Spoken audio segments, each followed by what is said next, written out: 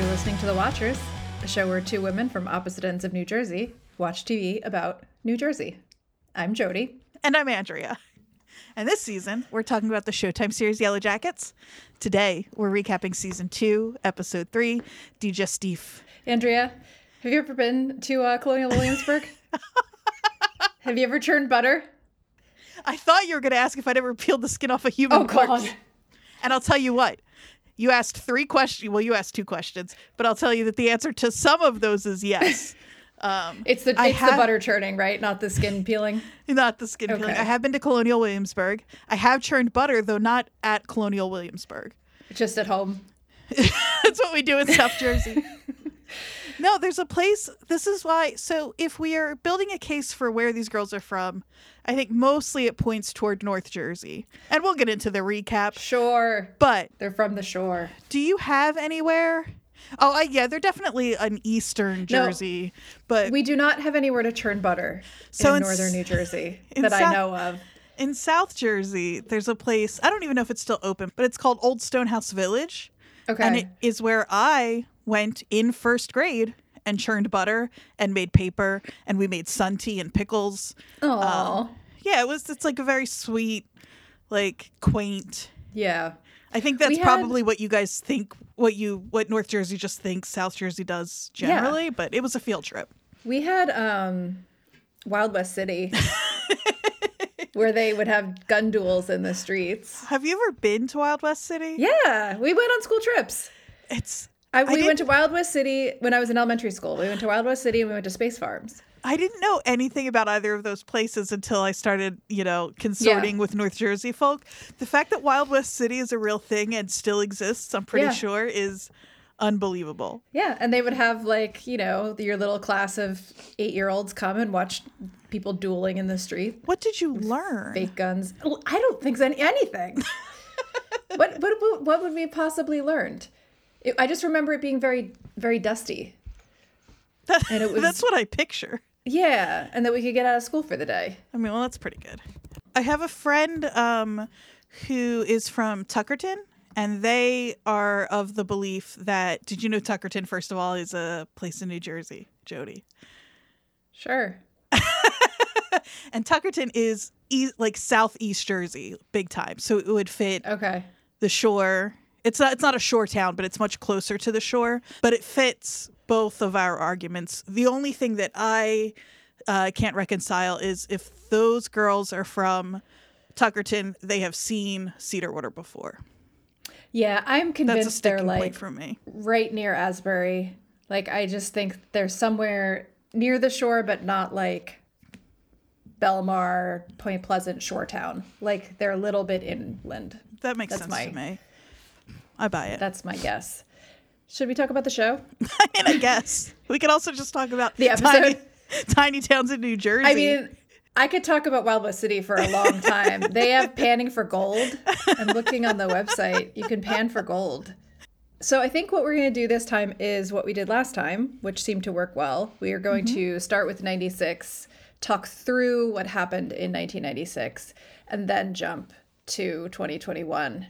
And separate them from each other because it just seems to flow better and be less confusing. And I don't remember, because I watched all of season 1 so quickly, I don't, pacing is hard for me to really remember, but it feels like this season has really slowed down quite a bit in terms of just the progression of time.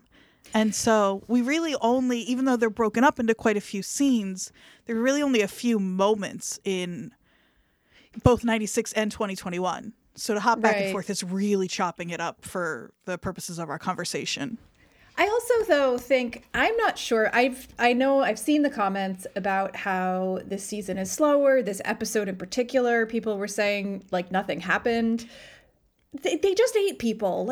I needed a break. I'm happy. I was so happy to have an episode to just hang out with Misty and Walter, to have a baby shower, I needed it. So I understand if people are unhappy, but it was what I needed personally. I think there's plenty to sink our proverbial teeth into here. I think this episode gave us a ton. I saw a few people who were really angry and like thought it was a waste of time and said nothing happened.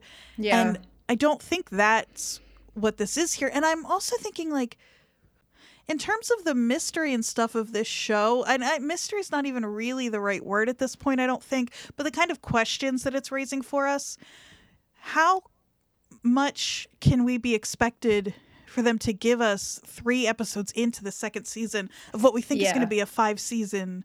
Right. Because like we said last time, like we didn't think we were going to get to the cannibalism this fast. Right. And now that we're there, like I'm just happy to have a quieter episode that allows us to kind of see a little bit of the aftermath, to get to know some people a little bit better. So I really enjoyed it. I like was gleeful at certain moments for some, you know. I love this episode. Yeah, I did too. Should we start with the beginning? Yeah. So we open on a really disgusting shot of Jackie's hand. What's left of it? Dripping. That dripping thing it comes up a number of times in this show this time around. Yeah, absolutely. And it starts right here in the first scene because her hand is literally dripping. It's disgusting. And we're kind of seeing how bad off Ben actually is right from the beginning. This episode didn't have some of the same visual effects that I kind of complained about last time. The only thing it really has is this like VCR glitch that they do every time Ben is like kind of mentally jumping back and forth between the present and the past. And this is going on over images that Ben is kind of reliving of them eating Jackie. Ben hasn't been doing well for quite a while, and what happened last night in this show, in the timeline of this show, really seems to have pushed him over the edge where he was like teetering in the first place or already. Yeah. I saw, I think it was the actor was saying that I saw an interview with him where he said that thinking about why he didn't partake, right? We can assume, the horror of seeing that happening. He was slower to get out to the body. So like everybody had dove in and he like was horrified by it. But what he said, which I thought was super interesting, was one of the reasons that to him, Ben didn't partake is because he was thinking about what would happen if they got rescued. Right. And the accountability of it all and how if he had partaken, it would be even worse for him as the only adult there. Right. Like, it's one thing to kind of lose control over the group and they go nuts and do this. But if he's also doing it, it's sort of like there's a part of him that's like, if we ever get rescued, I'm going to have to explain what happened because I'm the only adult. Well, and we know that he's thinking about that because he comments on it a little later when they talk about moving Jackie's bones, which we'll get to in just a few minutes. Yeah. So it's interesting when we see how hopeless he seems to be, but that part of him is also still thinking about rescue. That's interesting. It seems to me like he's really given up otherwise. It does seem like that. I mean, he barely moves this whole episode. Like, he goes outside briefly, but most of the time is spent in bed, kind of flashing back to, before they left for the tournament. So we get to meet Paul. We get to see Ben and his boyfriend. And I would like to quote a text message that I got from you. I don't remember what I said. Yesterday, when you started to watch, I got a text that said, "I'm going in." And then the very first text after that is Ben and Paul looking like my two dads. They really did. Like that 90s hair that's like almost a mullet, but not quite. Ben has perfect 90s face. Yes. And hair. I mean, the hair is a big part of why his face looks so 90s, but he's perfect. They're listening to 10,000 Maniacs. Yeah, we talked about 10,000 Maniacs when you were on Left to the Dial last week. Yeah, I know. That reminded me of that. I was thinking about the lyrics to that song, and it's a very warm, like, positive song if you think about it through any filter other than a show like this. Yeah. Because it's one of the lines in it is you see the signs and know their meaning. It's true. You'll know how it was meant to be. Hear the signs and know they're speaking to you. Right. And in the song, it's so cheerful and sweet. Yeah. And it does not feel that way through the lens of this show. It's true that you are touched by something that will grow and bloom in you. Oh, Lord. Right? Yeah. No, it's just such a sweet scene. So, like, Paul is cooking soup for the chowder bake-off. It's a chowder fest. The chowder it's not fest. A cook-off, it's a chowder fest. Right. The chowder fest. I very much related to Paul in this moment. He said, if I could relax about anything ever, I promise you I would. And then Ben says he minored in chillaxing. He minored in chillaxing, and he says it pretty genuinely. It's so cute. They're just nerds. Yeah, they're an immediately likable couple. Paul, I found him very endearing just out the gate. Very stressed about the chowder that does not have cumin. It also did not look like chowder. It looked like chicken soup. Well, I live in New England now. That's not chowder. What color is your chowder? Is it the white chowder in New England? Rhode Island is its own weird thing. Oh, it's neither. Don't ask. It's gross. What other color? It's clear.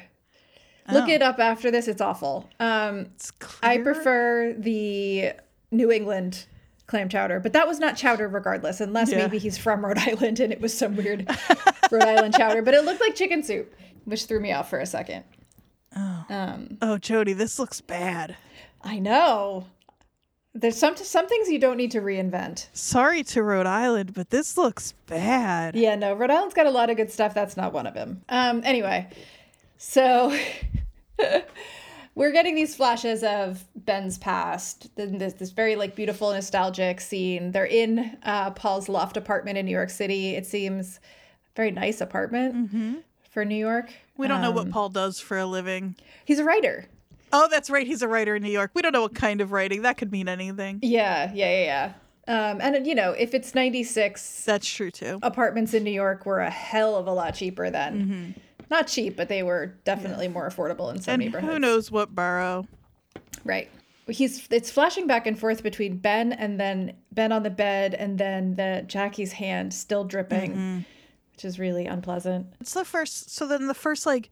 real like thing that happens in 96 in the wilderness is Ty comes outside, and as we all thought, Ty was not present. Other Ty was there for dinner last night. Yep. Yeah, Nat's on the porch, and Ty comes out and is like starts yelling about what happened to Jackie. But yeah, so Van says, you were sitting right next to me. And talking to... So this is the thing I think that's interesting about this. We have been seeing Ty, quote unquote, sleepwalking. Right? But not speaking to anyone, really. Right. In this episode, suddenly we see she's talking. She's a full other person, not just Ty asleep. Right. In this moment. Ty not being present for the eating is hard for Ty.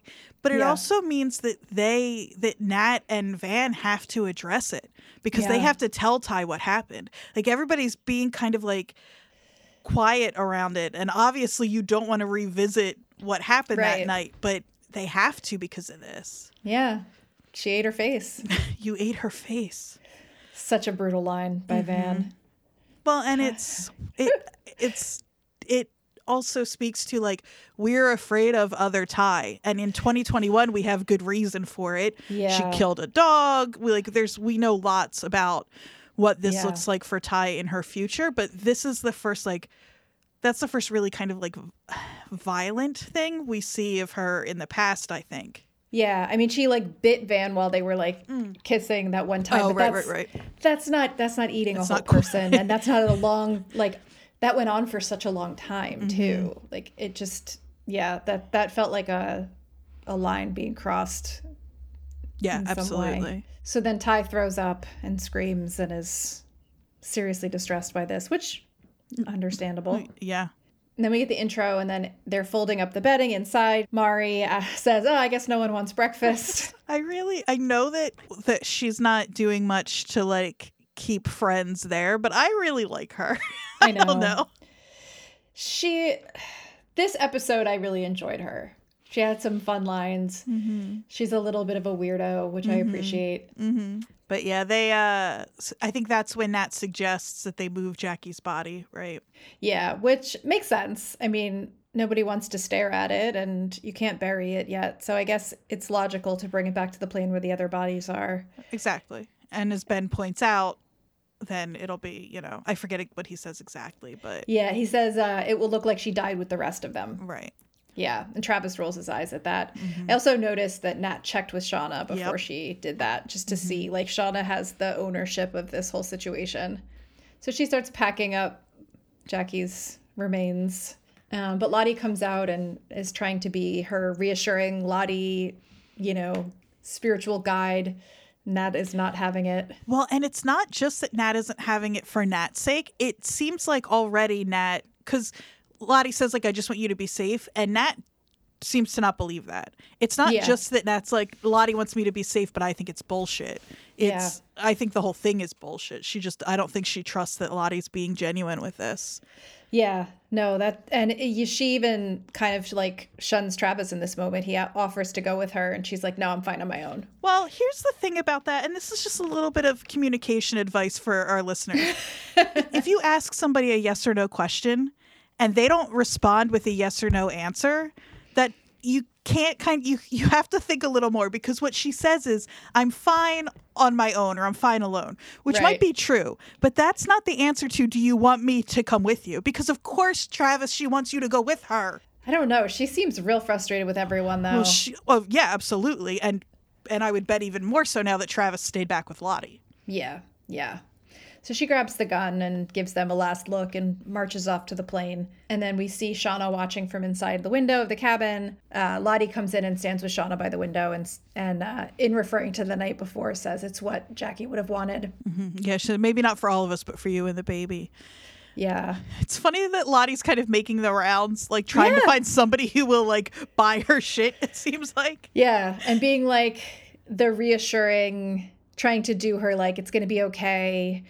We did what we had to do, like all of that. But Shauna's still fucked up about it, it seems. She says she's scared. She doesn't know what's going to happen next, which I think is an interesting parallel to in 2021 later on, when Shauna is saying like she liked having the affair with Adam because it meant she didn't know what was going to happen next. Yeah, that's a really good point. But she said she's going to be a great mom, and that's when she says they should welcome him, which could be a boy baby or could be some other entity. Oh, wow. Should welcome him. Yeah. But then Mari asks if they're having a baby shower, and it's like they kind of get excited for something to do. It's very sweet. It is just that little moment where they all kind of like perk up the littlest bit and gather around the table. Yeah. To start planning. My goodness. Yeah. Yeah, so they get together, they start to plan, they start making presents for Shauna. Ty and Akila make a bassinet, which is very sweet. They have a little moment. Yeah, I know. Akila talks about missing her nephew, and she says that she'd do anything to see him again, which I think just kind of gives us a sense of some people are still desperate to leave. Right. Seems like others are kind of have accepted that this is life now, but that was an interesting reminder to me that like the Yellow Jackets we've seen most at this point, I know they haven't really, but it seems like they've accepted that this is their new civilization. Right. In a way. And Akila's this reminder of like, no, I want to go home, guys. I've got family. Mm-hmm. So. Yeah, I wonder how many people are thinking like we just have to hunker down and wait through winter. And when things, get, I don't know how much warmer they get, but yeah. Who do you think you would be? Do you think you'd be? I would be dead already. Yeah, probably same. Yeah, I don't know who I think I'm kidding. I'd be Jackie. I'd get annoyed at somebody. I'd do something stubborn. Yeah. I do think I would be useful in some way. Like I do have some outdoor experience. I do know how to like sew and make things, and like I could be helpful in some way, but I I believe that. don't think I have the diplomatic personality needed to survive in that situation. Yeah. I think I I'm would with be you. Mari. Like, I think I would be like snapping at people and like making. I love that she makes the creepy like mobile that has the spike on it. I know. Little hint of Pit Girl there, but like, yeah. And Van says, "Great, the baby can dream about being stabbed to death." I tell you, I needed the levity of this episode. Yeah. I needed the levity of this. And this is where Mari asks if they hear the dripping. So we saw the dripping at the beginning with the hand. We see it again a couple more times, other things dripping throughout the episode. But Mari is hearing something that no one else is hearing. Right. And seems to have been hearing it for a little while, enough that she's clearly brought it up to them more than once at this point. Yeah. Lottie is embroidering a blanket with the symbol, which seems like a questionable choice. And Misty and Crystal are sitting together, making presents and chatting, just being Misty and Crystal. Yeah, I really like this friendship. Me too. These two strange little creatures becoming friends. Yeah. That's Crystal says that this isn't the first person she's eaten because she absorbed her twin in the womb. I died. I died. She looks so delighted with herself too. Well, she's clearly so happy to have somebody who she knew she could say that to, who wouldn't just be horrified. Yeah, and they're like giggling together about it. This was after Misty says that the only baby shower she's been to, she ate a dozen deviled eggs. Or a whole tray of deviled eggs. A whole tray of deviled eggs. She says eggs. Eggs.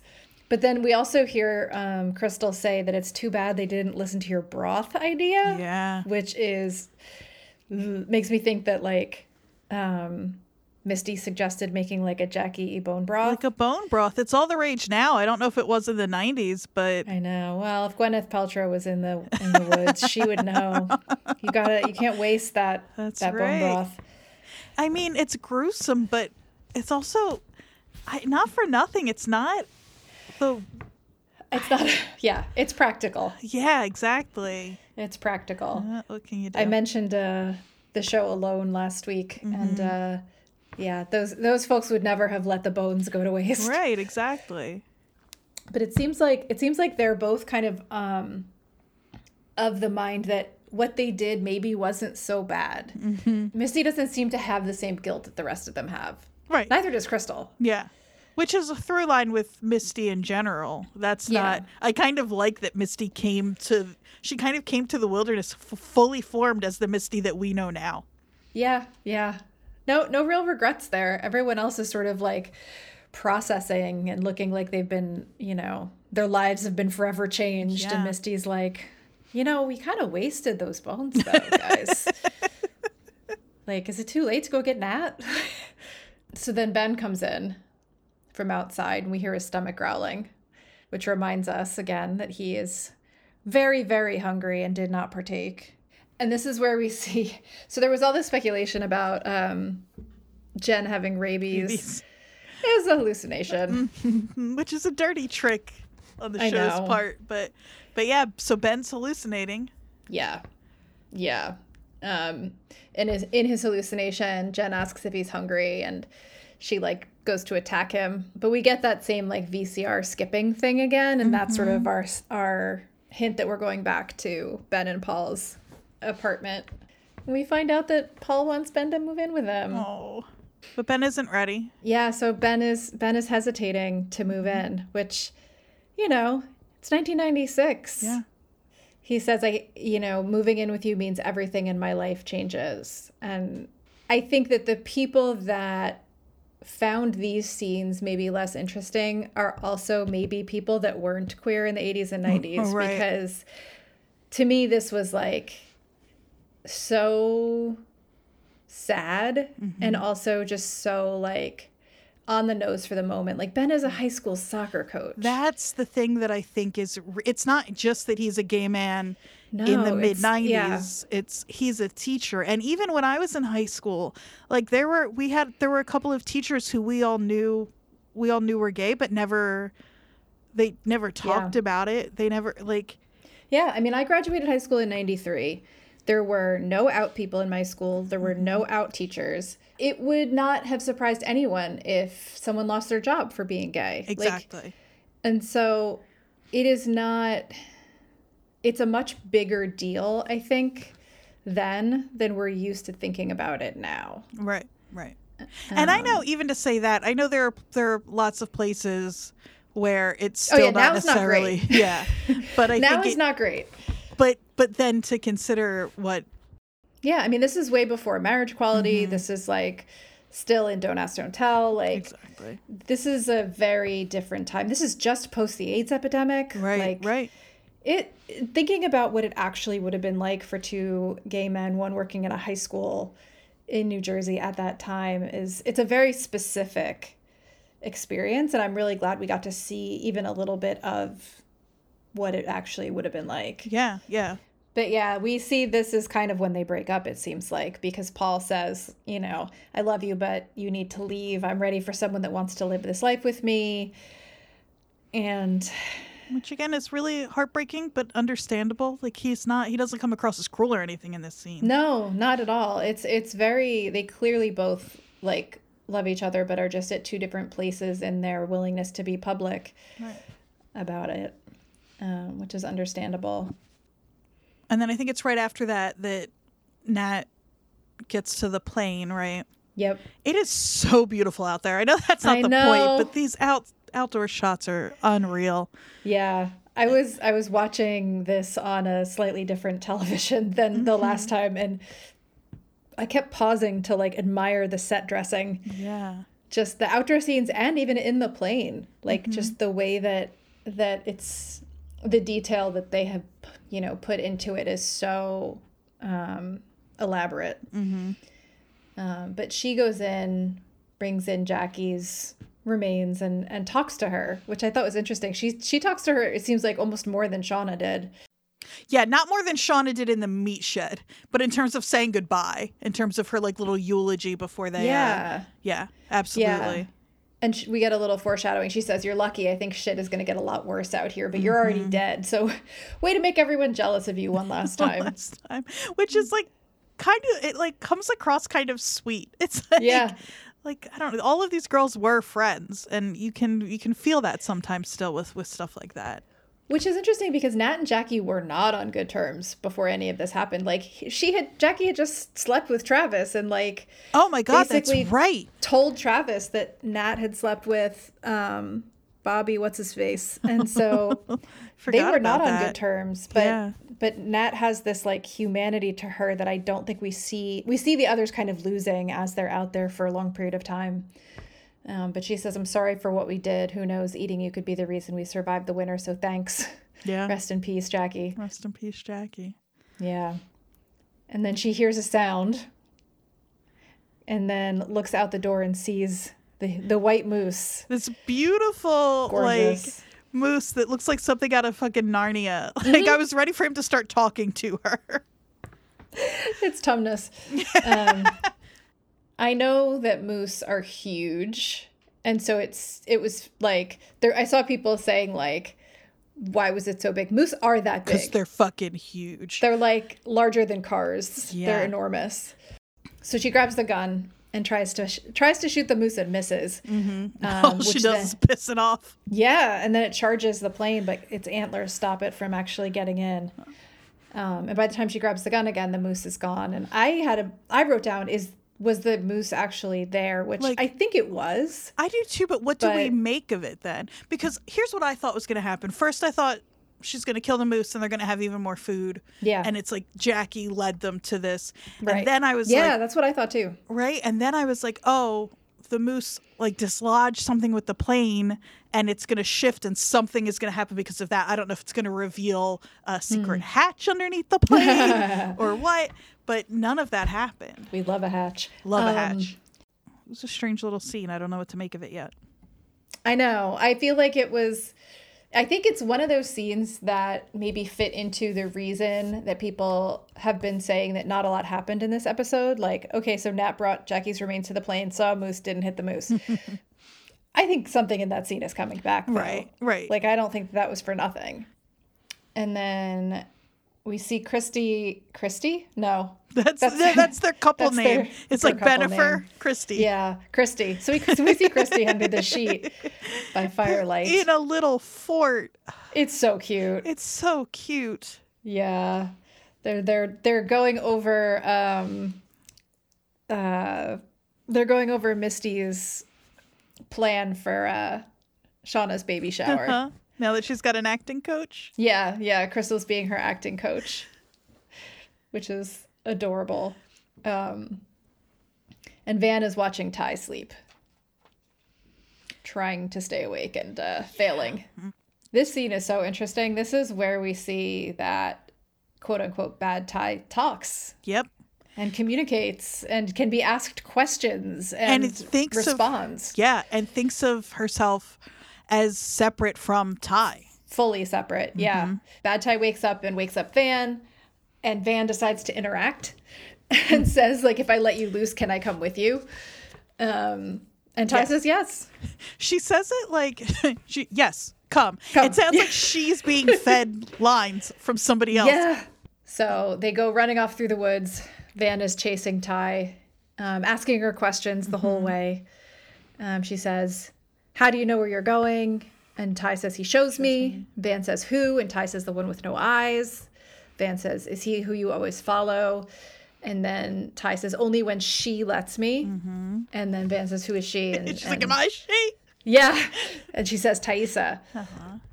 And she says, then who are you? And then no answer. You're right. No answer. Fascinating. If nothing else happened in this episode except for this scene, I would have been fine. There's so much here. The fact that you can talk to Bad Ty is like a whole thing. Yeah. And then the symbol, Ty has taken them right to the symbol on the tree. Is this the same tree that overlooks the precipice from last week's episode? I don't think so. It didn't look like it. So, it looked like it was more in the middle of the woods, not on a cliff. Yeah, that's what I thought too. But then I'm like, so it's not just because. So then Ty wakes up and Van says, you led us right here. Like you knew where you were going. I don't remember the exact quote. But so it's not just that like, well, yeah, because she keeps coming out to this one symbol over by the cliff every night. It's like she has knowledge of where these symbols are. It seems that's how it's being presented. No, totally. So then we flip back to sad. We flip back to our last scene in Ben and Paul's lives together for the moment anyway. This is Ben imagining if he hadn't gone. Right. Which we don't realize. Well, we don't really realize until the last couple of seconds, but it seems a little because he comes like running into the apartment and he's all excited because he's decided. He's like, I packed my bag. I was on my way to the airport and I realized like that's not what I want. Like I can't, keep making the safe choice basically. Right. He's like wearing the yellow jacket sweatshirt when they're talking. I would pay so much. That sweatshirt is perfect. I want it so bad. It's great. It's really great. Good. Although I kind of want the we'll talk about it later. The one that Jeff is wearing at the gym. His old high school hoodie. His baseball one, yeah. With the sleeves cut off. Oh, it's so good. But this is like hard to talk about. It really was like emotional because he says, if I got on that plane, I was committing to the saddest possible version of me. A fucking closeted high school soccer coach who ignores everything he wants because he thinks it will, I don't know, keep him safe. And then he says, there is no safe. And it's just like... Which he knows now in hindsight, obviously, because it's like he got on that plane and was kind of punished for it in this really brutal way. Yeah. Yeah. And at the same time, like we just were talking about, like, there is a lot to be said for staying safe, especially at that time. Nobody would blame you for wanting to stay hidden in that time. And how fucked up for him in his head to be like, for him to be thinking about all of it, but he's thinking about this the day after he watched a bunch of those vicious little monsters, as he has called them, to Paul, tear apart a corpse. And I don't know. It's tough. And so Paul looks like he's about to cry, it's clear that this would have been, at least in his imagination, a happy reunion. And then we flash back to Ben at the cabin looking almost comatose. Yeah. But then we also see in the apartment on the TV the news report about the crash. And that's how we learn that it is actually a hallucination. Or could be a flash sideways, and maybe we're just getting ready for the doors. We're doing a lost time travel situation, and maybe this is just this alternate sideways timeline that we I can't handle that. I'm sorry, that's not allowed. Just because they haven't introduced time travel doesn't mean they are going to. I can't do it. I can't. It's too much. It's too much. I believe in my heart the show is not going to do that kind of thing to us. No, I don't think so either. It's showing us more and more stuff that it's hard to not see as, in some way, supernatural isn't quite the right word that I want to use, but like other natural or something. I don't know. But I still don't think we're gonna. I trust this show. I trust this show. And also, even like the things that are the hardest to explain to me are Lottie's visions. But everything else so far that has happened could have a scientific explanation. And I do appreciate that they're not closing the door to either right now, because I do think that there are people who want it to be supernatural and there's people who don't. And then there's like the in-between people that would prefer it kind of stays ambiguous. And you don't really want to lose any of those groups of people if you can avoid it. Exactly. So then the last thing we see from that scene is Ben sitting in the cabin doorway and crying. And it is just, it's so rough. He really breaks my heart, this poor guy. I wasn't sure whether what my gut was telling me about Ben up until this week. And I think we've all, I don't know that there are too many people who think Ben's going to make it back. I know. My feeling is that he's going to let himself seems unkind. I think we're watching Ben waste away, and I just wouldn't be surprised if that's how he goes. I mean, we'll see a little bit later the birds. That may be a food source for the moment. That might help him some, but if he's I wouldn't be totally surprised if, even with the new food source, if Ben just decides he's kind of done trying to hang on here. Yeah, I mean, there's also the chance that people smarter than me have said that it's possible that he could be septic from his injury. Apparently that can take a long time to actually get really bad. He looks very ill. Oh, he does seem, very unwell. I didn't realize, I've always thought, I'm obviously not a medical professional. I've always thought of sepsis. That's always been a real fear of mine. I have like a real, like genuine fear of sepsis. It's a very specific fear. Yeah, but I'm one of those people. This isn't a kind of person. But like when I was younger, if I would get a bug bite that didn't look right or something, I would draw a circle around it. Because have you heard, about like blood infections? You're supposed to be able to see a line. Yes, and if it gets to your heart, do know that. If it gets to your heart, you die. So, I'm also a hypochondriac, so. I didn't also, excuse me. I didn't say I was. I'm just drawing circles on my body to track possible. But I always thought of that as something really fast acting. So that's actually reassuring for me. Yeah, just at least that's on a personal level. Who knows if the people on Reddit that say they know these things actually do know these things. But they have Misty there, and she was taking care of it, and she took the Red Cross babysitting course twice. So I don't. Sure. What are we? He's fine. Put all of our faith in Misty. So yeah, either way, not doing great. But then we get the baby shower, which I will say I watched this for the first time at 12:30-ish in the morning when it was released. I had too much coffee earlier in the day. And I was like, I'm just going to stay up and watch it. But I did take my melatonin and then watch it. I giggled like a small child during this scene. Because A, I was on melatonin, and B, it was just so funny. It was just delightful. So deranged. I love it. It's so it's so sweet, and it's so dark, and they're little gifts. Van's little, what is it? PTP or whatever. Yeah. Yeah, for if it's a boy. And then Misty stands and says, "For my gift, I'd like to perform a monologue from Steel Magnolias." She recites the scene she does a great job. She does a good job where Sally Field is talking about her daughter Shelby's death. And Ty's like, she's doing the dead daughter scene? Like, and who says, were you surprised? Yeah, I think it was Van. Travis looks completely freaked out and gets up and walks away. The way he does, like, he's not actually slowly backing out, but he like might as well be. He's Homer into the bush. Exactly. He tries to go commiserate with Ben, but Ben is not available. At the moment. He says, "This has to be the weirdest baby shower ever. You okay, man? You seem weird." Like, seem weird? He's dying. Yeah, Travis.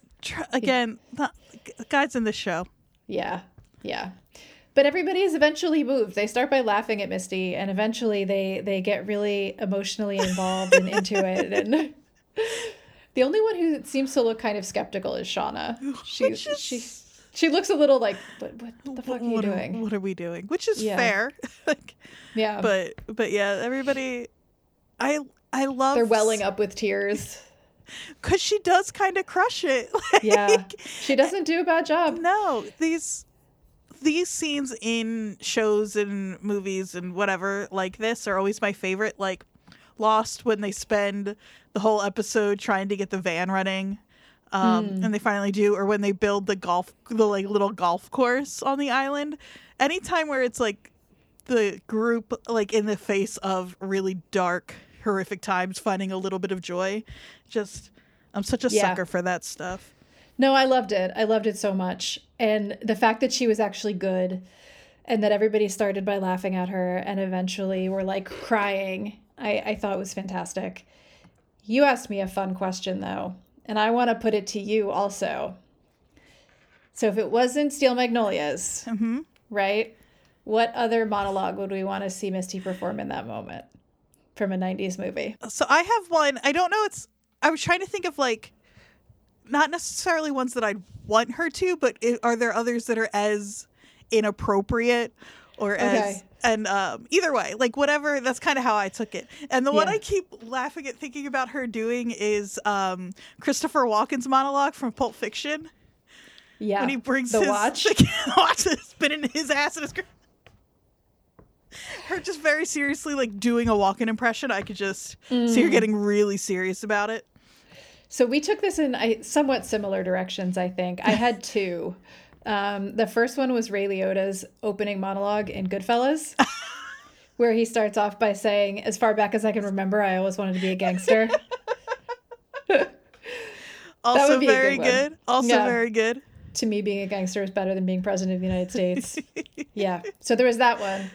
And then the other one, you still haven't watched Heathers, right? No, I've never seen Heathers. Yeah, I'm assigning you that. Okay. As your faculty member. You got it. You have to watch it. But there's two great scenes in that one. One by Veronica, who's played by Winona Ryder, and one by the main Heather in the movie, which was quoted incessantly by everyone I know in high school. Heather says, "You were nothing before you met me. You were playing Barbies with Betty Finn. You were a brownie. You were a bluebird. You were a Girl Scout cookie. I got you into a Remington party. What's my thanks? It's on the hallway carpet. I got paid in puke. Monday morning, your history. I'll tell everyone about tonight. Transfer to Washington. Transfer to Jefferson. No one at Westerberg's going to let you play their reindeer games." It's fucking legendary, that scene. Though, I love it very much. I'm absolutely going to watch that movie this week. I know it's crazy that I've never seen it. I know it's a problem that I've missed it. And it's the tone is so... The tone of this show is so influenced by movies like Heathers. The combination that we're literally talking about right now of the hilarity of Misty giving that speech at a sick baby shower after the day after they just ate their friend. Like, those levels of like silliness next to abject horror is very much the DNA of Heathers. And I love it so much. And this has been your ad for Heathers, by the way. And so we end up wrapping up the 96 timeline with the baby shower and Lottie handing Shauna the blanket that she's so carefully embroidered with the symbol. And again, we see Nat and Lottie kind of getting at each other here. Nat says, "Why would you do that?" He says, "I think he was using it as protection." And Nat's like, "He died." Well, it's funny because for somebody who so far is as practical as Nat has seemed and as unwilling to buy into all of this, she's affected by Lottie's choice to use that symbol. I mean, I think it's more of like it's just bad look, Lottie. It's come on. Yeah, and it's also just bad vibes. Like, I think that Nat is so tired of everybody really like choosing to believe this, other force out there. Right. And in this moment, we start to really see who's on which side of that, because Mari says like, "Oh, well, I trust Lottie," and Missy says, "So do I," and Akilah says, "Me too." And so it's kind of like we're seeing that happen. And somebody says, "She's not God, you guys." And you don't. I couldn't place whose voice that was. It was Ty. Was it definitely Ty? I saw her say it. Yeah. So Ty says she's not God, you guys, and Van says no one's saying she is. And then so I didn't catch. I went back and watched it a couple of times, and I thought her voice was off screen. But either way, Van says no one's saying she is, and Ty's face there. She's like, "Oh, okay. Oh, so I guess we're just gonna. That's how we're okay." She is like. Yeah, the two of them are, yep, totally. And then Shauna's nose starts to bleed on the blanket. Auspicious beginning to this baby's. And it's more dripping blood, which is happening a lot this episode. Right. Ty runs to help her, and this is when we start to hear the thumping on the roof. I love a bird plot. It's a weird thing. During the pandemic, I became one of those people that got real into birds, and I got real into birds. Yeah. So they hear the noise as they walk outside, and Mari says, "Did these guys just suicide on our roof?" But it's starlings. There's starlings everywhere, on the ground, on the roof. They all just drop dead. It's such a cool shot because they're dark and everything is so snow covered, and they're just like they're so stark against it. It looks so fucking cool. It's so eerie. Yeah. And we get like the different girls kind of representing almost the different theories of the moment, because we've got Nat saying, "No, don't touch them. They might be diseased." Misty says, there's a lot of iron in the ground, so maybe it messed with their navigation, kind of like hinting at the mining ideas. And then Lottie says that they should gather its blessings. And then Shauna looks horrified at all of it and just walks back inside. Probably the move I would have made too. Yeah. But Van is the first one to pick up a bird and bring it over to Lottie. That's interesting. It's also when we're about to move into 2021, and so much of what we see Lottie doing is people collecting and tending and caring for her little community, and this is the first instance of that. Right. They're basically placing them at her feet. As an offering. It's important to Lottie to be the center of things. Totally. And I think we are going to see different girls kind of rotate through positions of power or take positions of power in these different like clans or whatever. Oh, absolutely. So yeah, they gather the birds. Lottie's like petting one of them. And then that is the end of 1996. The last shot is just pulling back through the window upstairs in the cabin, looking down at everybody collecting the dead birds. So do we want to talk a little bit about the birds before we move on? Yeah, we can talk about the birds now. Right? Yeah. I just feel like, so there's a couple of interesting things about starlings that I thought maybe we could just mention in passing. Jody's Bird Corner. Bird Corner. Yay. Okay. Starlings are really loud birds, but that's not what I was going to say. Something I learned this week about them is that they can, I didn't know that they're one of the birds who can mimic human speech. Yeah. I watched a video of one talking, and it looks so different coming out of just a bird-ass bird. Like a parrot or a cockatoo looks silly, and it makes sense that they can do tricks, but starling is just a bird. Yeah, it's just a bird. Looks like a small crow with speckles on it. Yeah. They can also mimic car alarms and all sorts of other sounds. They can mimic other animals. That's cool. And human speech. They also travel in flocks, but they're usually referred to as swarms. So those, scary. Yeah, so those murmurations, have you seen pictures of like a murmuration of starlings where they're kind of like doing these elaborate almost dances in the air? They're really beautiful. Actually, there's huge social groups. Oh, I think the other interesting thing about the birds is just like the possible connection to other sort of lore and traditions, things like Edgar Allan Poe and the Telltale Heart, and just, I know they're not ravens, but there's all these other directions of symbolism that they could be taken. Absolutely. I'm just into birds. That's going to be your claim to fame with this podcast now. Oh, no. Jody, famously into birds. Over in New Jersey is the world. You're famously from Bergen County. Here, famously into birds. Famously into birds. Something that I didn't know about starlings, and something that you might know better than I do about this. So if I'm wrong, feel free to correct me. But bird facts. This scene is very foreboding and frightening if as far as you know, dozens of birds drop dead out of the sky.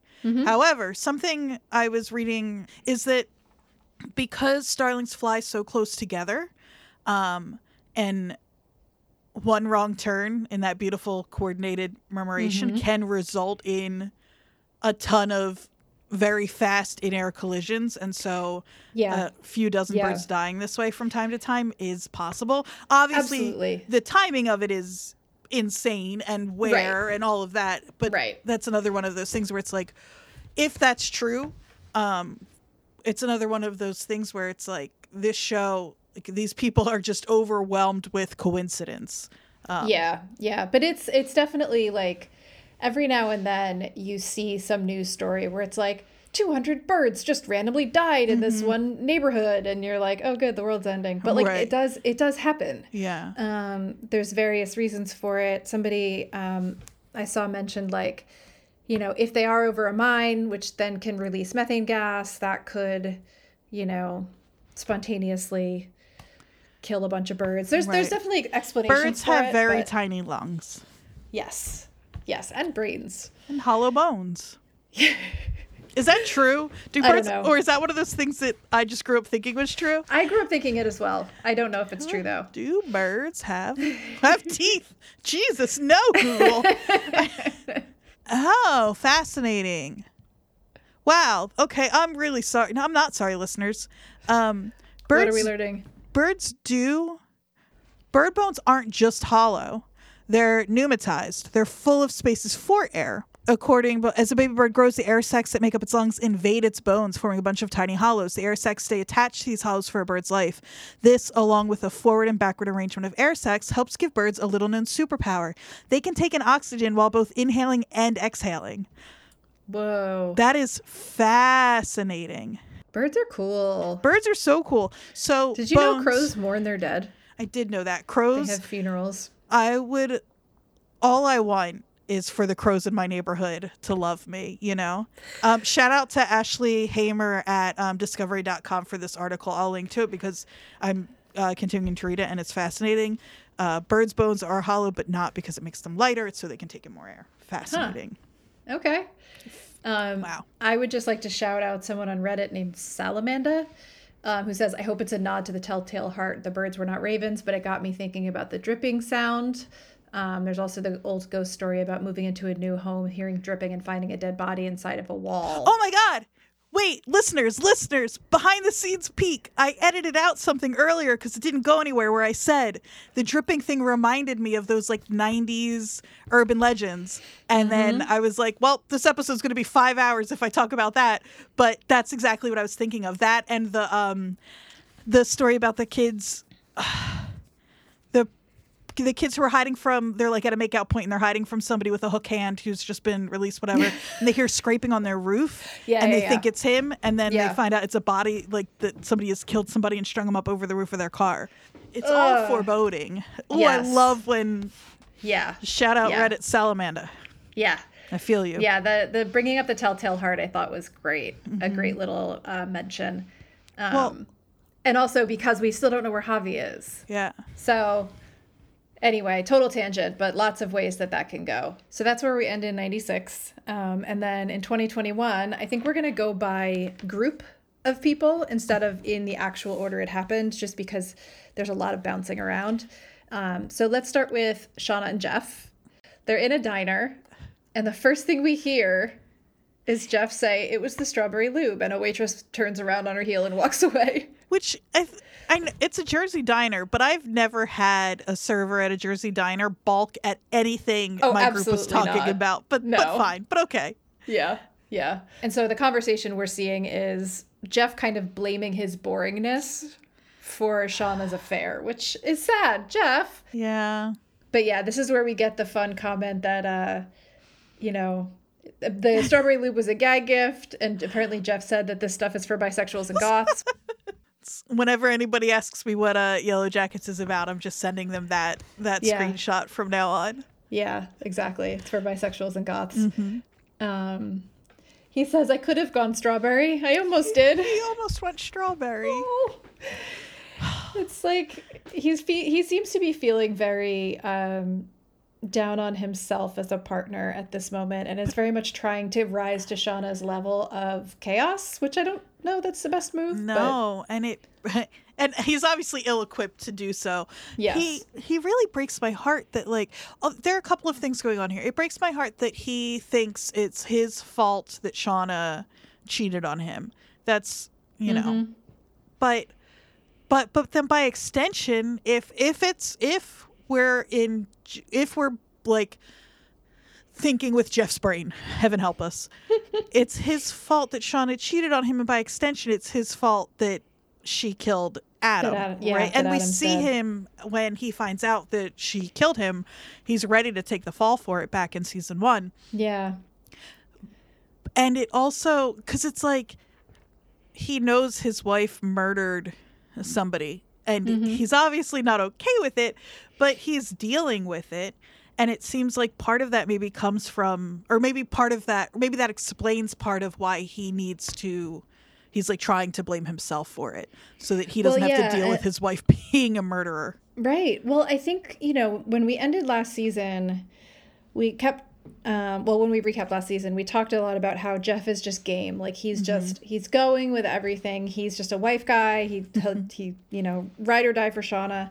I kind of feel like this season we're seeing him take a step back and look at this and be like, this is pretty fucked up.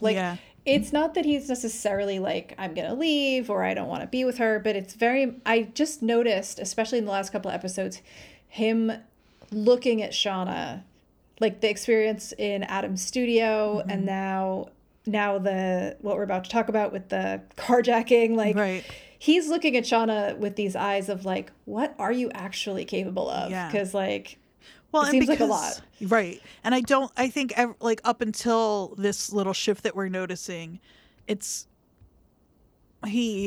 my guess is he has thought that Shauna got into a situation that she couldn't, that she wasn't prepared to handle. And because of that, somebody ended up dead, as opposed to Shauna... She's seeking out these chaotic, dangerous situations. Exactly. Yeah. So then we see them in the minivan, apparently, I think after leaving the diner, and he decides to try to be spontaneous. Makes a surprise turn. Says, "I'm taking us to Colonial Williamsburg. You ever churned butter?" You ever churned butter? Yeah. It's so funny. Again, this is another thing where it's if all you're looking for are plot points, maybe not a whole lot happened in this episode, but this little back and forth is huge, because it's Jeff's idea of spontaneity. The first thing he could think of is Colonial Williamsburg, but it's that, and then it's also the most spontaneous thing Jeff can think of is Colonial Williamsburg. He asks her if she's ever churned butter, and it's sort of in a way where he's like, we're gonna do this new thing. She's been there, done that, bud. In first grade. Not in first grade. You're so behind. Yeah. It really breaks my heart. Yeah. And then because he's distracted with his new idea, they almost hit a guy. So they stop. And it's a carjacking. Of course. Again, North Jersey, I thought y'all were trained to spot shit like this. I mean, they were distracted. That's fair. So the guy pulls a gun, asks for the keys. Jeff is like absolutely immediately compliant, hands over the keys. Shauna's like absolutely not. Grabs the gun. And then Jeff tries to get it back from her. He's like, "What are you doing?" There are a lot of things again happening here. First of all, you know who I think that person with the gun is? Who? That's Javi. I'm kidding. I'm so kidding. I'm so kidding. Every young man is Javi. It's Adam. He's not dead. But it's, first of all, Jeff was right in the first place. Somebody with a gun tries to steal your van. Let them take it. But then it's also like, Jeff, Shauna's got the gun. You both know that if either of you should be wielding a gun, I mean, neither of you should be for different reasons. Yeah. He's has the logical reaction in the moment, which is the van is not important. Let's not get shot. Well, her purse is in there also. Mr. Schwoozums. And some new cross trainers she just bought. Yeah. But so he steals the van. Shauna keeps the gun. So then we go to Jeff lifting at the gym with his Wiskayak? I still can't say it right. His high school baseball sweatshirt with the sleeves cut off. And Kevin Tan with his backwards hat on. And he goes over to confront Kevin and says that he upset Shauna. Again, wife guy. Just leave it alone, man. Though. Just leave it alone. Dumb. But he's doing what he thinks he's supposed to do as her husband. Yeah. And then he realizes he kind of stepped in. And he's like, oh, no, she wasn't upset. But like, yeah. So they get all blustery. He also says here, we've been married for almost 25 years. Which I noticed, which would imply they got married very quickly after they got back from the wilderness. Right. Which I think we kind of figured they got back. Shauna got back. They bought that, like, got married and bought that house, and have just been living that life ever since. Yeah, but I'm interested. Like, how do you go from 19 months in the wilderness, come home, your best friend, who you ate, was dating Jeff before you left, you come home, you were sleeping with Jeff, you had his baby, the baby probably died, and you marry him immediately.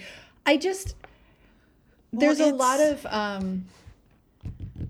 have a lot of difficulty imagining that scenario. Well, I think it's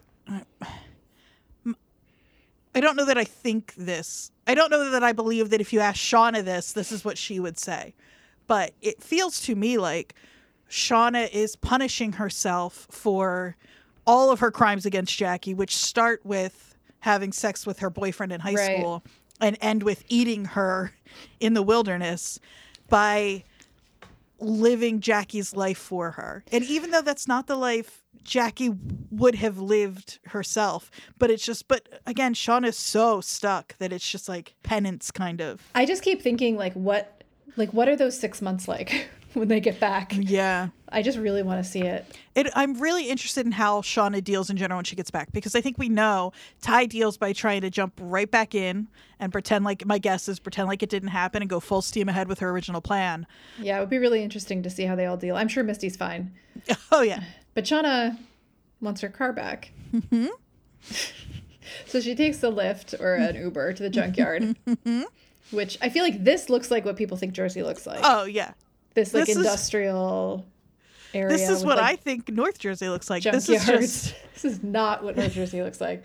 So she walks into this like chop shop with her gun out like she's in a freaking, I don't know, action movie. Yeah. When she walks in, the guy in the office is on the phone, and we hear him say, "I love sleeping over, but your cat is disgusting." That's a great little line. This is like somebody walked off the set. It's like there was a scene in Sopranos and the camera just kept rolling over here. Do you know what I mean? Yeah. Like the one camera followed Tony, and that's the show we got. And then this guy, he's got like a gold chain and a leather jacket that he's wearing inside. Yeah. Is he wearing a leather jacket, or is it just the spirit of? I couldn't tell you, actually. He's at least wearing one in spirit. He notices she's holding the gun on him and demanding her van back. And he comments that her hand is shaking. Mm-hmm. And this is where we see Shauna is not afraid. No. Shauna's excited. Yeah. Shauna's like kind of turned on. Yeah, you see her. She's like wound up. Well, I think wound up is a perfect way to. You see her, because when you're first watching it, her hand's shaking. She seems a little anxious about it. I kind of was on his where I was like, she doesn't know. But then you see her when he calls her out and says she's scared. You see her decide to lean into her darker urges. Yeah. Like Yeah. something shifts in her there. Well, I think the reason that even we, knowing Shauna as a character at this point, at the beginning, also feel like maybe she's a little nervous or scared is just because of what Melanie Lynskey looks like. She looks like a mom. Yeah. Like a pretty beautiful, mom, but she looks like a housewife, especially the way she's styled in this show. Of course. And so, he's seeing what we see. And even though we know Shauna, we're also kind of, for the moment, fooled by her demeanor most of the time. Her like, haha, like, everything's fine. Saying gosh when confronted. Yeah. It'll be interesting as that stuff falls away to see how much of that, because that's not what Shauna was like. It's not like Nat in 2021 makes sense when you meet Nat in 96. Lottie in like they all make sense. Shauna, the Shauna that we meet in 2021 on the outside, the Shauna that Jeff thinks he knows, the Shauna that this man thinks he's seeing, is not a direct extension of the Shauna we meet in 96 at all. No, it's Shauna putting on an act, probably for decades. Right. Like who she has decided this role she's decided to play. Right. We get her incredible speech here. Have you ever peeled the skin off a human corpse? People are so sweaty when you kill them. Just like oily. Yeah. Oh God. That was rough. You can see his face go from, this lady's nuts, to, I want her to leave immediately. I don't know what she's about to do, but I don't want any part of it. Yeah, I don't know if she's really going to kill me or not, but either way, like I'm not willing to risk it. Yeah. And he's like, just take the keys. And you can see her like trying to stop herself almost. Yeah. From just killing him for fun. Like she's trying to get a hold of herself again. And I bet, because so far, I mean, we know Kevin's on her tail and all of that, but like, as far as she knows right now, she's getting away with what she's done so far. And so it makes sense that her impulse control here might be a little lowered, but she gathers herself back up. And not only does she kind of shake that off, but you also see her slide back into that housewife of the she goes back to sweet mom mode. Yeah. She gets in the car, she like shakes herself off, and then she goes home and gives Callie the stuffed animal. Mr. Schwoozums. Yeah. While she's sleeping. But that's pretty much all we see of Jeff and Shauna. Not that that's nothing. That's actually a lot in a short period of time. Should we talk about Misty? Yes. I always want to talk about Misty and Walter. We got Veruca Salt. It wasn't Volcano Girls, but I was still so excited. But it's all right. Seether, I think, maybe makes a little more. I think in my head, Volcano Girls has been. I was picturing Volcano Girls in 1996. Yes. Like that definitely makes the most sense. Seether is a great song for these girls who are capable of so much more than anybody thinks they are, who have done these really dark things in their past, who are all ready to snap at a moment's notice, all of them. So Seether totally fits here. Yeah. Yeah. No, I loved it. I got really excited. Yeah. The music cues in this one were really good too. So Misty is at a marina. She's going to see Walter on his houseboat called Great Expectations. So we get a little bit of interaction between the two of them. He says like that the witness that they're going to interview is on their way. And of course, it's Jody, Randy. You called it. You called that shit last week. I called it, but I'm not the only one. Well, still. A number of people, I think, figured that out. But yeah, it's Randy. Happy to see him again.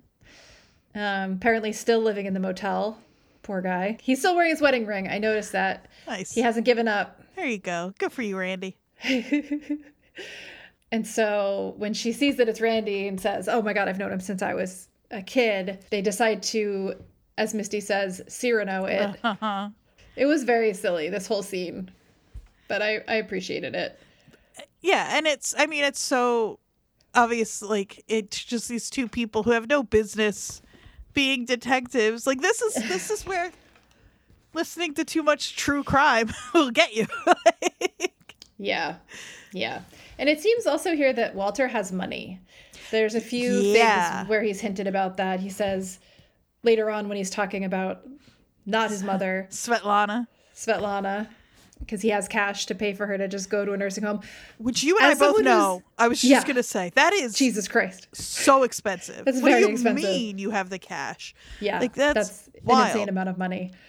He also, I want to just one little note here. He says like he lives on a houseboat because he hates the red tape and or the bureaucratic whatever, and you never know when you're going to have to leave the country without a passport. Mm-hmm.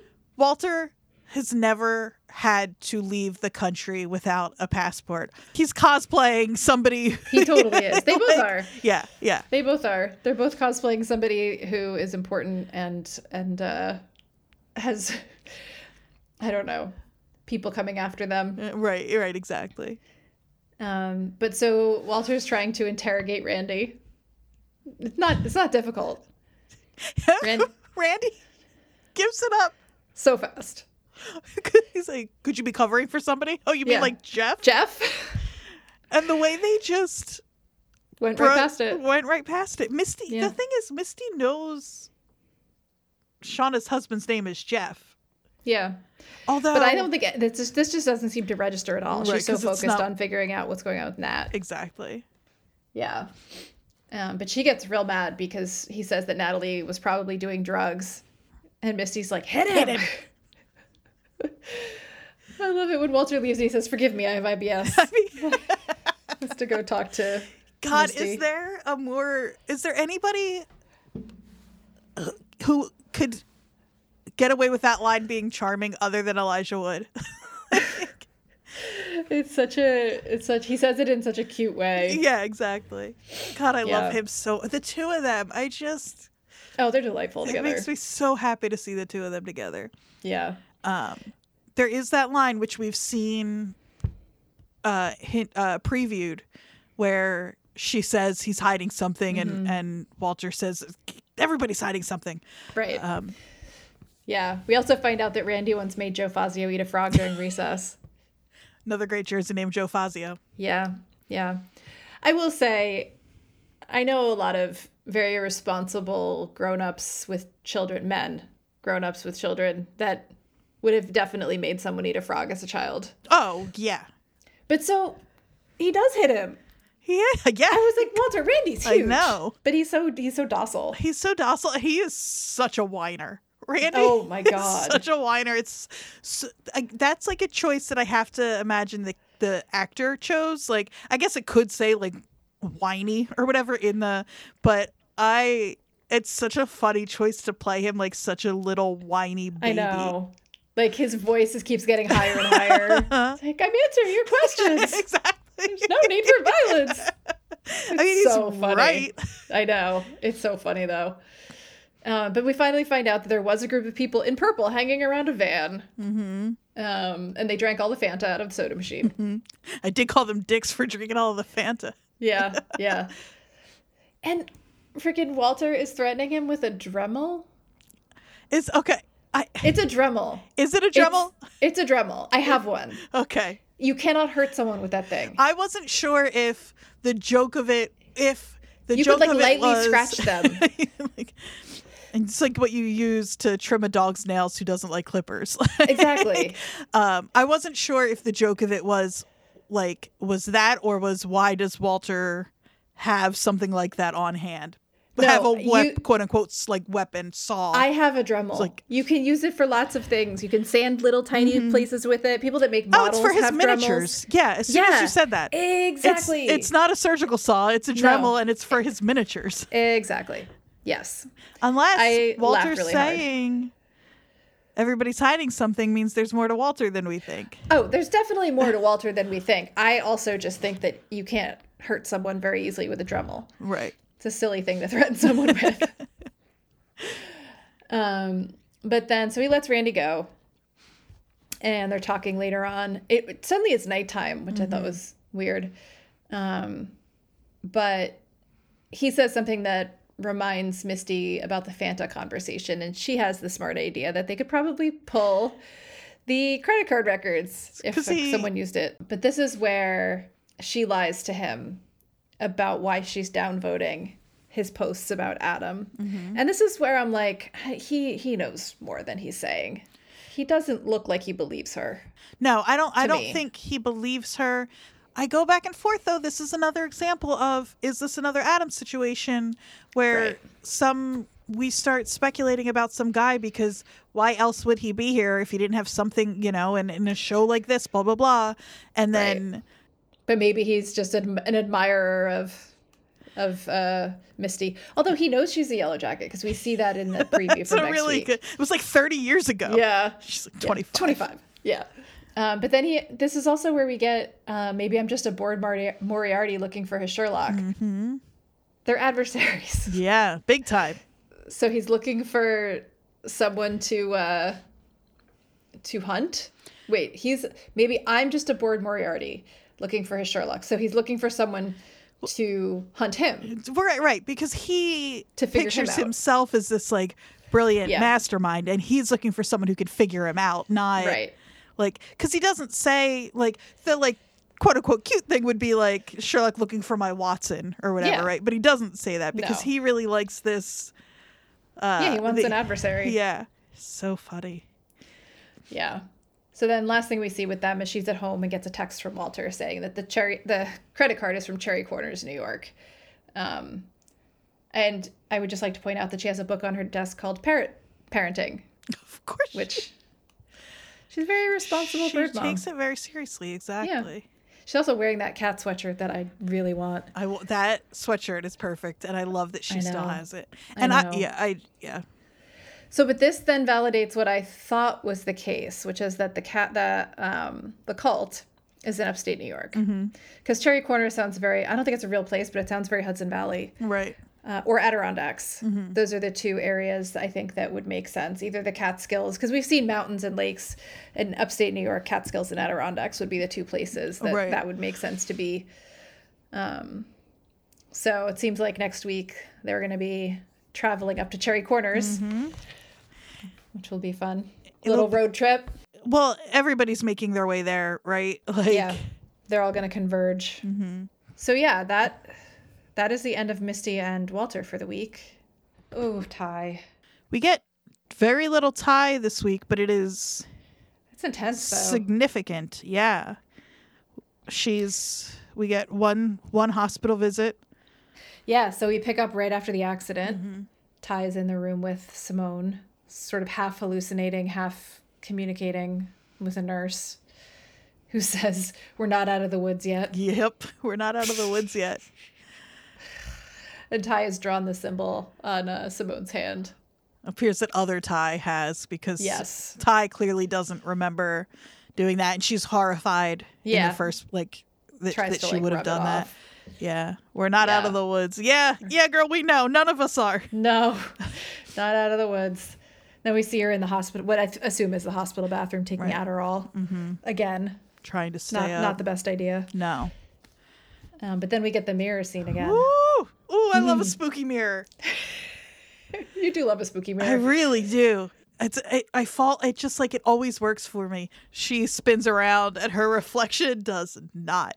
And she's mouthing something, which I think the Reddit detectives have figured out is probably "go to her." I think so. Referencing Van. I thought it said what I was reading it as, and I knew it didn't make I couldn't find context for it to make it make sense. But it looked to me like "don't shoot her" until you suggested "go to her," and I was like, "Oh, obviously." Which I got from Reddit. I couldn't figure that out either. Especially because she follows up with, "I love something like she does."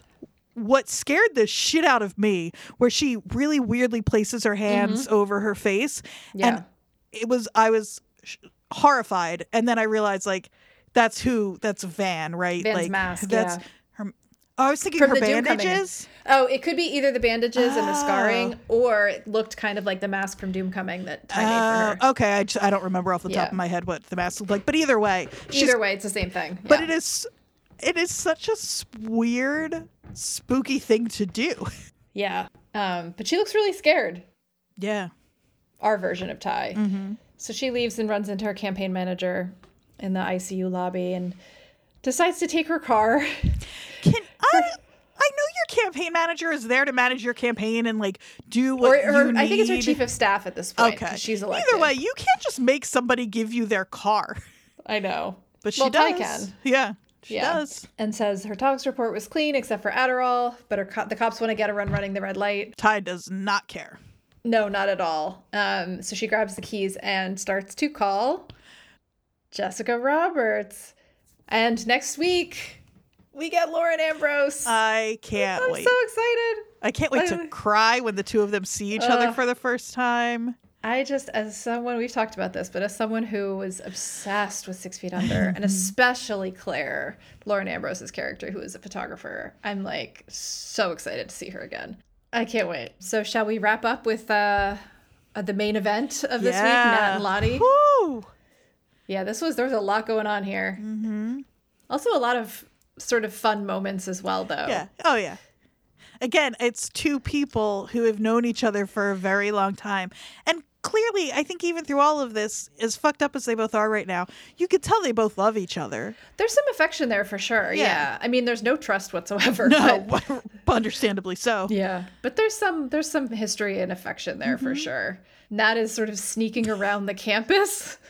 I know, I've talked about it every week. Her physicality is so good. It's so funny. It's such an odd choice. It's not an odd choice. It's such a unique and specific choice. Yeah. I don't really understand what she's doing, but I love it. So I could just watch her walk around. She's like for skulking. an hour. Yeah, she's like peeking in windows. It's like weirdly flamboyant. It's very fun to see this little intruder even though she's stuck there. It's not by her choice, but she's like a fun little interloper right now. It's hilarious. She's like skulking around, peeking through windows, watching Lottie like do treatments with people. And she's like kind of wandering around, and she runs into Lisa, whose name we now know, holding a chicken. It was not long for this world. She's outside of Lottie's cabin. Charlotte's cabin, excuse me. Yes, she's outside of Charlotte's cabin. Which, of course, has antlers over top. Of course. We see this really interesting interaction between Nat and Lisa, where, like, they're both kind of posturing, but I feel like the only one that has any real gravitas there is Nat. Of course. Like, Lisa's trying to look tough and like cutting off the chicken's head, and Nat's like, you probably shouldn't swing an axe like that. You're gonna hurt yourself. We also see after she kills the chicken, there's like blood on this like mossy stump next to her. This is what I mean about the dripping thing. So the blood's dripping off the mossy tree, and then that flips to the next scene of back in the hospital, like Simone's blood transfusion. Oh, right. We just keep seeing these things like connecting back to the idea of dripping blood. Il Verde song. So Nat's looking at the chore schedule and the things you can sign up for, and Lot says she should sign up for something. Things like water and weed the food forest. Yes. Clean the massage stones, which sounds disgusting. This is another moment where her physicality is incredible. Lottie's like, come on. And like the way that Nat walks behind her, she's got like a silly walk going on. Yeah. It's like so petulant. Good. She's like being like... She's being a child. Yeah. It's like this is what I was going to cut out earlier. There's a scene in Robin Hood Men in Tights, and he's like, walk this way. And he like swishes, yes. And then they follow behind him. She's doing that walk. She is. I know. I loved it. And she's got that flowy shirt on. She's just so... She's wearing the same clothes she's been wearing for days. She's not putting that fucking purple on, okay? Nope. She refuses. But so then Lottie walks them over to the hives, and this is where we hear her speech about yellow jackets or bees. Right, and it is so on the nose. They all vibrate to keep her warm. Yes. How thoughtful. And she says when a new queen hatches, the first thing she does is sting all the other unborn queens to death. Nat says, I can see why you like them. And Lottie says, it isn't brutal, it's natural. It's simply what has to be done. Otherwise, they starve. We all do.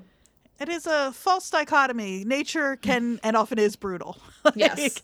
And natural. Right. Yeah, exactly. Yeah. And then when we come back to them, the cult members are all sitting in a circle. 2 of them are in the center, hugging, and everyone claps. Nat is sitting like a toddler who has just finished throwing the biggest tantrum, and she's got that purple shawl that Lottie just threw over her shoulders when she sat down. She's sitting perpendicular to the yoga mat. It's like she just plopped down. Yeah. And like, fine. Yeah. It's so good. I know. I love it. And so Lottie tries to get Natalie into the sharing circle or whatever it is that they're doing. And Lottie is very resistant. And so she brings up Lisa. Nat is very resistant. I'm sorry. Yes, Nat is very resistant. Lottie is not resistant. No. No, but she does get up. She does. She does. I mean, like... Yeah, she does. She's clearly humoring Lottie. Mm-hmm. I think maybe just because of their history. But right. She gets up, but she refuses to participate in any meaningful way. And so then Lottie brings up Lisa. And this was some manipulative shit. This is this is gross. I still haven't watched the Teal Swan documentary, and I really need to, but this is textbook cult behavior. I haven't watched that either, but I think I told you I listened to the podcast, and I am cult obsessed. This is textbook. Yeah. This is like... Yeah, kind of pitting them against each other. She like encourages Lisa to basically grab the fork and like stab Natalie back. Which I didn't notice the first time through. That fork has a bent tine. Yes. Which means it's the same Lottie. It's that fucking fork. Yeah. So unnecessary. Yes. I know. It's pretty sick, These actually. people and their symbols, my God. I know. But instead of stabbing her, she hugs her and says, I understand and I forgive you. Which is very sweet. I'm worried about Lisa. I'm really worried about Lisa. Last week I said wilderness baby. I actually don't know if I did. Did I say that on the pod? I did. I don't think she's wilderness baby anymore. I don't either. I think most of these people on this show who like seem mysterious or that we are trying to put more into is totally us. Yep. Reading them as such because we want so badly to, which is funny. We're all trying to make meaning out of this situation they had that's beyond them that maybe isn't. I mean, to be fair, I think the reason all this started is partly because they people researched this actress and found out that she is 25. Yeah. And so it was like, oh my God, 25 years old. And I also saw some speculation that it's actually Nat's daughter that Nat doesn't know. That like gave up for adoption or something. I don't know. There's a lot of bending over backwards to try to put things into different possibilities, which not impossible, but that seems very soap opera-y. Although I wouldn't, if we find out that Nat gets pregnant and puts a baby up for adoption, it would not surprise me that Lottie would go to like extremes to orchestrate their reunion just for her own like weird, I don't know. Yeah. Like God I really complex. like this actress too. Yeah, she's I like great. her facial acting work is great in this scene. You can see her, she's like afraid of Natalie, but she's also sort of like processing that fear and trying to be brave and also trying to be understanding and also just flat out annoyed though because like, I tried to save your life and then you stabbed me with a fork. Like what the fuck? Yeah. No, I like her in this scene a lot. Mm-hmm. Oh, right. Then Lottie goes back out to the hive. All of the bees are dead, which is an interesting parallel to what we've seen with all of the dead birds. Anytime a swarm of anything dies. Well, and so I think it's interesting because normally in real life when that happens, it is always some sort of environmental contagion, contamination, human presence, situation, pollution, whatever. And we talked at the beginning of this season about how if this is some sort of like environmental disaster that's causing all of this, it's like kind of fitting that it's a bunch of girls from Jersey. Yeah, exactly. But turns out what Lottie is seeing is not actually there. She's seeing blood on the hive. She's seeing blood on her own hands. But then we see her put her hands up to her head and there's no blood on them. Right. So we know she's hallucinating. But the blood when she devastated in this moment. Good for us and for the universe that this is a hallucination, because I don't know what if not, but it is either way. She is. I mean, this really wrecks her. Yeah. Well, we talked last week about how we feel like the reason she didn't tell Nat about what happened with the vision with Laura Lee is because she's trying to pretend she's okay, and none of this is really still affecting her. Right. That she's not having visions and hallucinations and stuff. And it's telling too that it's not, she hallucinates these dead bees and the blood, and then also she hears one of the, which the captions refer to them as acolytes. Yeah. She hears one of her acolytes, she thinks, say Il Ver de Sang. So it's that same, Yeah. So I think in her head she thinks that. What she's actually saying is like, are you coming to lunch? Yeah, exactly. Yeah. Yeah, she looks absolutely terrified in this scene. And again, the blood is dripping everywhere from the hive. This is coming back. Yeah. The dripping. Thing with Mari. I'm fixated on it right now. I'm like, something's dripping in the walls of the house or in the basement or in the hatch underneath the porch or something. So. Well, and Lottie in the past, at least, believed that when it asked for blood and they provided blood, things got better, right? And so I wonder what that's going to mean for her in 2021. Yeah. Well, I mean, and this leads into the preview for next week, which we can talk about a little bit. There's a few things that we knew were coming, and a few things I think that are new. And so, speaking of Lottie, we see her kind of speaking to someone about this and saying, I started having visions and they need to stop. We see the Queen of Hearts again. The deck of cards is coming back soon, I think. And we also see Walter and Misty on their road trip, which is... I love that she's going to bring Walter into that mess. This poor guy, he does not know. Like, maybe he does. Yeah. This show's so good. It depends on when you catch me what I think is going on, because Walter, he's another one who could be anything, and I would buy it if they give me a good enough reason. You hear Callie saying, I'm so fucking over secrets. Bunch of different flashes of like Nat watching Lottie in what looks like a mall. We've seen a version of this before. But wearing her like woods clothing. Do we think that's going to end up being a hallucination? Yeah, I do. I mean, who knows? But I think her in the mall. It's even shot. It's like, it's a very quick shot, but it looks kind of like fisheye lens. Yeah, it also looks like The Last of Us, which I still need you to watch. Oh yeah, it looks like a scene from The Last of Us. But we get a shot of her going into like down the hatch, which doesn't. It shot very differently. That looks to me much more real, but who knows? I hope it's real. I feel like ready for a hatch. I know we've seen so many hints of this underground situation.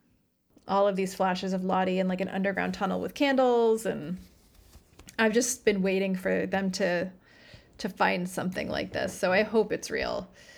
But that's also just me being more of a rationalist and still wanting more rational explanations for things. We also see what looks like Nat looking through ice and then Travis pulling her out of the ice. I think we're finally probably going to see why she falls through the ice at some point. Right. And then we see Ty show up at Van's little shop. We'll finally get our Lauren Ambrose. Still only took till episode 4. I like Simone, but I like Simone too, but I feel like Simone is not a match for Ty, and Van is. Do you think this is a show? Do you think there's a possibility they'll let Simone die?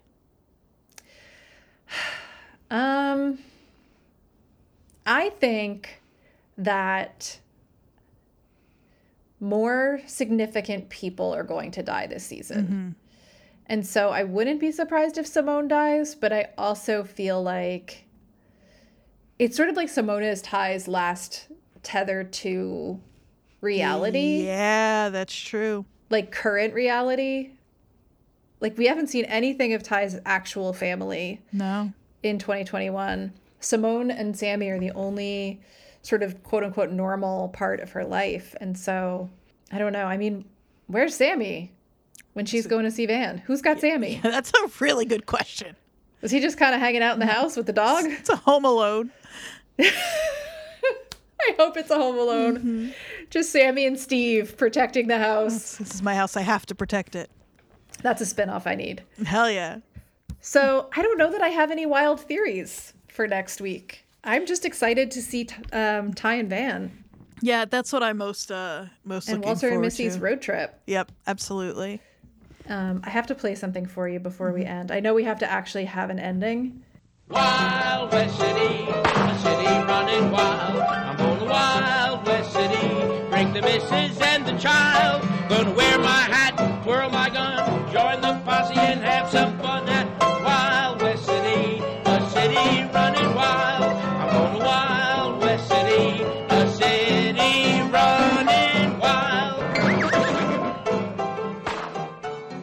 And then I'll also, if you want to watch this video, head over to our Twitter at WatchersPodNJ to see the whole thing in its stunning The commercial is so great. 5-pixel glory. Oh my God, I know. So funny. Yeah. It's fantastic. I love a local commercial. Oh my God, so much. And everyone that grew up in northern New Jersey knows that song. That's so funny. Yeah, it's great. So that's our episode for the week. We did it. So yeah, in the meantime, follow our Instagram and our Twitter. Keep up with us. At WatchersPodNJ. Tell your friends. Please. Tell your enemies. Yeah, especially tell your enemies. Keep in touch with us and let us know your wild theories. Yes, please. I would love that. I really would. I would love to hear what everybody else is thinking. Yeah. And so we are WatchersPodNJ on Instagram and Twitter. I am Jodie, JODIE _MIM on Instagram and Twitter. Even though all I do is repost WatchersPodNJ. I'm at AQAndreaQ on Instagram and Twitter. There you go. The Antler Queen herself. So, yeah. We will see you next week. Bye. See you in the woods.